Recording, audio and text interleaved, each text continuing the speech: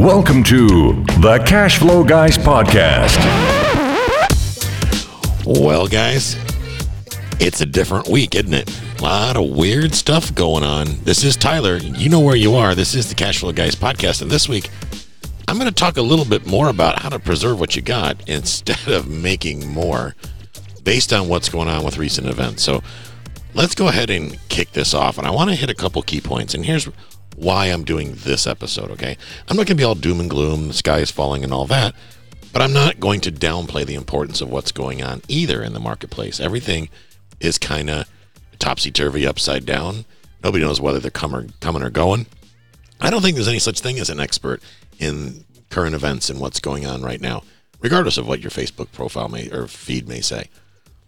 But let's hit some important stuff. First of all, to my stock friends, no, I'm not going to sit there and tell you that investing in stocks is stupid and you should only do real estate, because I don't believe that to be true. I believe that if you are putting your money out there in the field to earn and you have control over what's happening to it, nothing wrong with that.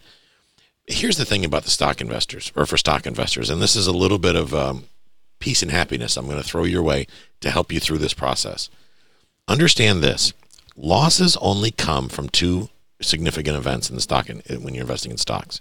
Okay, the sale of stock when the market's down. So if you don't sell, you can't say you lost money if you don't sell.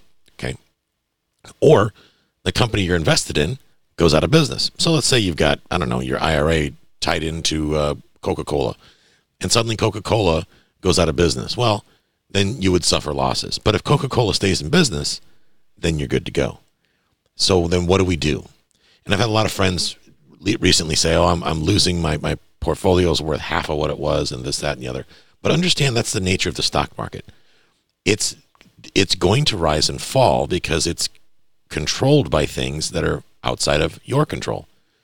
So what do? Well, when the market's like it is, as long as you don't have a plausible fear that the company is going to actually go belly up, just do nothing. Call your broker and tell your broker to not do anything. Understand this, though. Brokers get paid when they buy, and brokers get paid when they sell. So they're going to want to talk you into selling.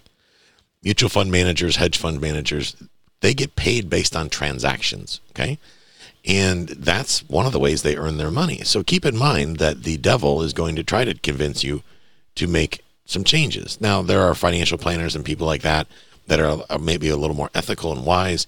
Maybe their pay plan is structured differently. Maybe they charge a management fee based on the amount of money you have out in the field or on the street. And they may give you the hold advice. And if you get hold advice, I think that's good advice. Now, by no means am I a world-class economist.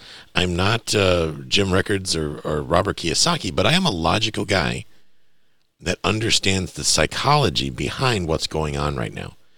Everything that's going on in the marketplace is fear-driven, okay? All of the reactions, whether they be underreactions or overreactions, are fear-driven. Let me explain. Obviously, fear-driven overreactions are common. People are terrified that bad things are going to happen. And in my opinion, they could be justified. They could be very well justified. Others are not reacting at all. That's also a sign of fear. They're not doing anything, or they're laughing it off. That's just their way of dealing with fear. So we want to, during these times, pay less attention to what everybody else is doing and instead focus on what we got to work with, focus on ourselves, focus on keeping our family safe and secure, focus on keeping control over what we can as far as our investments, okay? Understand this for you stock folks. As long as you're invested in companies that have solid histories, the stock prices will eventually rebound. But for that to happen, consumer confidence is going to have to be restored, and that's going to take some time. Because right now, people are a little wackadoodle, as they probably should be. But these things will return. They will come back. You'll be fine. The key here is that you don't be one of those people that overreacts by dumping your portfolio when it's down, because then you will take a loss, without a doubt. And for those of you that are real estate investors, you're not, I would not be tongue-in-cheek right now, because you're not insulated from this situation either. It doesn't take a rocket scientist to figure out that we are heading for a major recession. I don't care who you are, there's no avoiding it. If you spend any time understanding or learning about money, okay, learning how money and currency is impacted by things beyond our control, That's really what you need to be focused on right now. Forget about the coronavirus. The coronavirus, that's one thing, okay? And that's very serious all in itself, don't get me wrong. But you really need to focus on learning about money right now. This is where, when you didn't finish all of the Kiyosaki's Purple books, maybe you should. This is where you start reading books written by people that are a lot smarter than me, like Jim Rickards for one, and other folks. Go through the Rich Dad podcast and think about who Robert has on his show. Those are some pretty savvy dudes. The Real Estate Guys Radio, that's a podcast of pretty smart guys. They only bring on other pretty smart guys. They spend a lot of time learning about money and learning how markets shift and move so that they're able to recognize opportunity, and they can also recognize peril before it comes and shows up on their front door, okay? If you're a buy and hold real estate investor, don't sell now, okay? If the market's down, and because here's the thing, people are not excited about buying right now. There's not a lot of people standing in line, especially novice investors, that are excited about buying right now. They're worried about vacancy and things like that.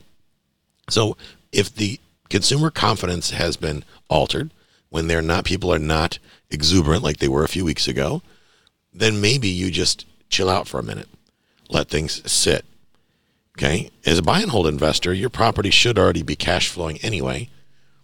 And if you're worried about it's losing its appreciation, let's remember why we got into this game in the first place. We shouldn't have been investing for appreciation anyway. We should be investing for cash flow. Now, I know a lot of you that get into the bigger apartments, you make your money when you do a value add improvement, you raise the income, and you're purposely raising the income. Yeah, the cash flow is nice, but you're looking for that big payday every 5 years. Well, you guys may have trouble. You may have a problem, okay? If you are a true buy and hold investor, just hang out, wait it out. Instead, wait for the markets to rebound. If you absolutely need to sell, just wait for the markets to rebound. Ask yourself, how critical, what's going to happen if I don't sell? Yes, the property values will go down, but here's the good news. Just like the stock market, they'll come back. People right now are saying, I'm not going to pay my rent, and they're doing this rent strike and all this other stuff that they're doing because they're feeding off of social media. But once logic kicks in, once they read between the lines and realize that even though the Trump administration has waived evictions for a period of time on HUD properties, guess what? You probably don't have a HUD property, which means you can evict all you want. Once the courts open back up, then and your people aren't paying, they're going to get a legal nastygram on their front door because you need to follow the letter of the law, okay? This is where it's time to be a businessman or a businesswoman while still having compassion at the same time. Yes, there are people that are in a bad situation beyond their control. However, there are also bad people that are just taking advantage of a bad situation. Learn how to tell the difference between the two. There is a segment of our population that only reads the headlines, feels like a victim, and then starts deciding that they're going to capitalize off of this type of situation where so-and-so, CNN or Fox News said I don't have to pay my rent. So screw you, landlord, I'm not going to pay my rent. How do we deal with that, guys? Well, we pick up the phone, or better yet, we get in the car, we go talk to those people, because once you talk to them and politely explain logic, what you will find is that they're probably decent people in the first place. People these days tend to subscribe to the group mentality. So if you got one bad apple yelling and screaming and carrying on in the group about how they're a victim and they shouldn't have to pay those nasty landlords rent, next thing you know, you got 20 people thinking the same thing, and then some people put it in their Facebook profile, and it goes viral, and then we have this hashtag rent strike thing that's going on. But understand this. Try not to let that spook you, okay? Don't let that spook you. Instead, reach out to these people. Go have a conversation with them, a polite conversation. Don't threaten them, because understand they're already scared. And if you go get confrontational with them, they're going to turn that fear into anger. And then you're going to have a bigger problem on your hands. That's when you start experiencing damage, or they move out in the middle of the night and all these crazy things that people do. So your job as a property manager or a landlord right now is to calm people, to help people remain calm. And if somebody has a legitimate concern, like let's say they were in a job and they lost their job, maybe they were a bartender or they worked at a restaurant or whatever, they lost their job. If you have it in your heart to be compassionate towards them, then why not? What's the downside of that? Okay, is if it's not going to crush you, then maybe you let them slide a little bit. Maybe you don't charge them late fees or whatever it may be. But think about how can you solve this problem for both you and your tenant without having to crucify them and destroy their credit and put them out in the street and all that. Now, I understand. I'm not suggesting that you let people live at your place in it for an eternity for free. Let's be honest. I'm a greedy capitalist pig. And if people are not going to take advantage of Tyler and Jill, people start acting a fool, then I will definitely put them out on their butts. But our tenants know that we are good people and we're here to take care of them. Therefore, because we're good landlords and we're good people and we solve problems, I believe, and maybe the future will prove me wrong, but I believe that because we take good care of our tenants and have for years, they will continue to do the same for us. Now, some of those people may be bartenders and whatnot and waitresses or whatever, and they may have interesting situations that maybe need a little bit of compassion on our part. And I think of it as a problem solver because that's what I am. I'm not a real estate investor. I'm not a realtor. I'm none of that. I'm a problem solver. As a problem solver, I need to look at each individual situation one-on-one with the affected party, have a practical, realistic, logical conversation with them, and see what we can do to work together to solve the problem. The same answer does not apply to every problem. For some folks, it's like, well, Jimmy, you're just going to have to go be one of those new $150,000 or $150,000 Walmart workers they're wanting to hire. You're going to have to go suck it up and get a job. You can't just sit home on the couch. By the way, the couch doesn't belong on the front porch. Put it back in the house where it belongs. You're going to have to grow up and start adulting and go get a job. I'm sorry that working at McDonald's didn't work out for you, but now Burger King's still open and they're doing curbside, so go get a job. Okay, I'm not going to sit there and bend over and let the tenants that aren't willing to join me in solving this problem take advantage. Absolutely not. So understand that there's no, and I'm seeing a lot of things going on where landlords are sending these blanket letters out to all the tenants. First of all, it's cold and impersonal. Get off your ass, get in the car, go talk to them, or get on the phone or go get a Zoom account that's free, by the way, and have them click the little link on their cell phone and go live with them on Zoom and have a good conversation with them. Be a good guy, okay? Because now's the time for you to shine. So have a great conversation with these people. Ask them what's going on. Ask them if they're okay. Be a good human. If they express they're having trouble, maybe offer some suggestions. Maybe the suggestions are so simple as asking them, have they applied for any sort of rental assistance programs? Have they gone to their local church? There are lots of things popping up right now to help good people in bad situations. So be that answer person, okay? Be that person that is be a leader in this situation, okay? If you're a buy and hold investor and for whatever reason you're suddenly not cash flowing, if your cash flow is not enough, let's say, if you had to drop your rents maybe to get tenants in place, think about what other amenities you can add to the property that don't cost you a lot of money. Things like going to a scratch and dent appliance place and buying a washer and dryer and then leasing it to the tenants can save them money, believe it or not. I don't know the last time you went to a laundromat, but since Jill and I have been traveling the country, we're doing a lot of laundry at laundromats, and it gets pricey. Every time you do a load, it's like $4 or $5. So maybe you can go, because they don't have the cash to go buy a laundry machine themselves, maybe you can go get a used laundry machine or something like that, or washing machine or dryer or both, add it to your unit, and raise the rent a little bit. Maybe if it costs them $50 a month to do their laundry at a laundromat, and how do you know that? Well, you ask them, how much do you spend doing laundry every month at a laundromat? Well, I spend $50 a month. Well, if I could sort it out to where you could only spend $30 a month on more, and would that $20 be a help to you? And they'd be like, heck yeah. Okay, good. So now you go to watch Craigslist and you spend $200-$300 on a washer and dryer, assuming that you have hookups in place. Maybe if it's a house as a garage, or if it's a lot of my units, I shouldn't say all of them, a lot of my units have washer and dryer hookup inside. That's something that we always try to buy them that way if we can. And if we can't, then we try to add it if the space is there. But that's a very inexpensive modification that can start putting money back in your tenants' pockets while putting more money in your pocket. Interesting, isn't it?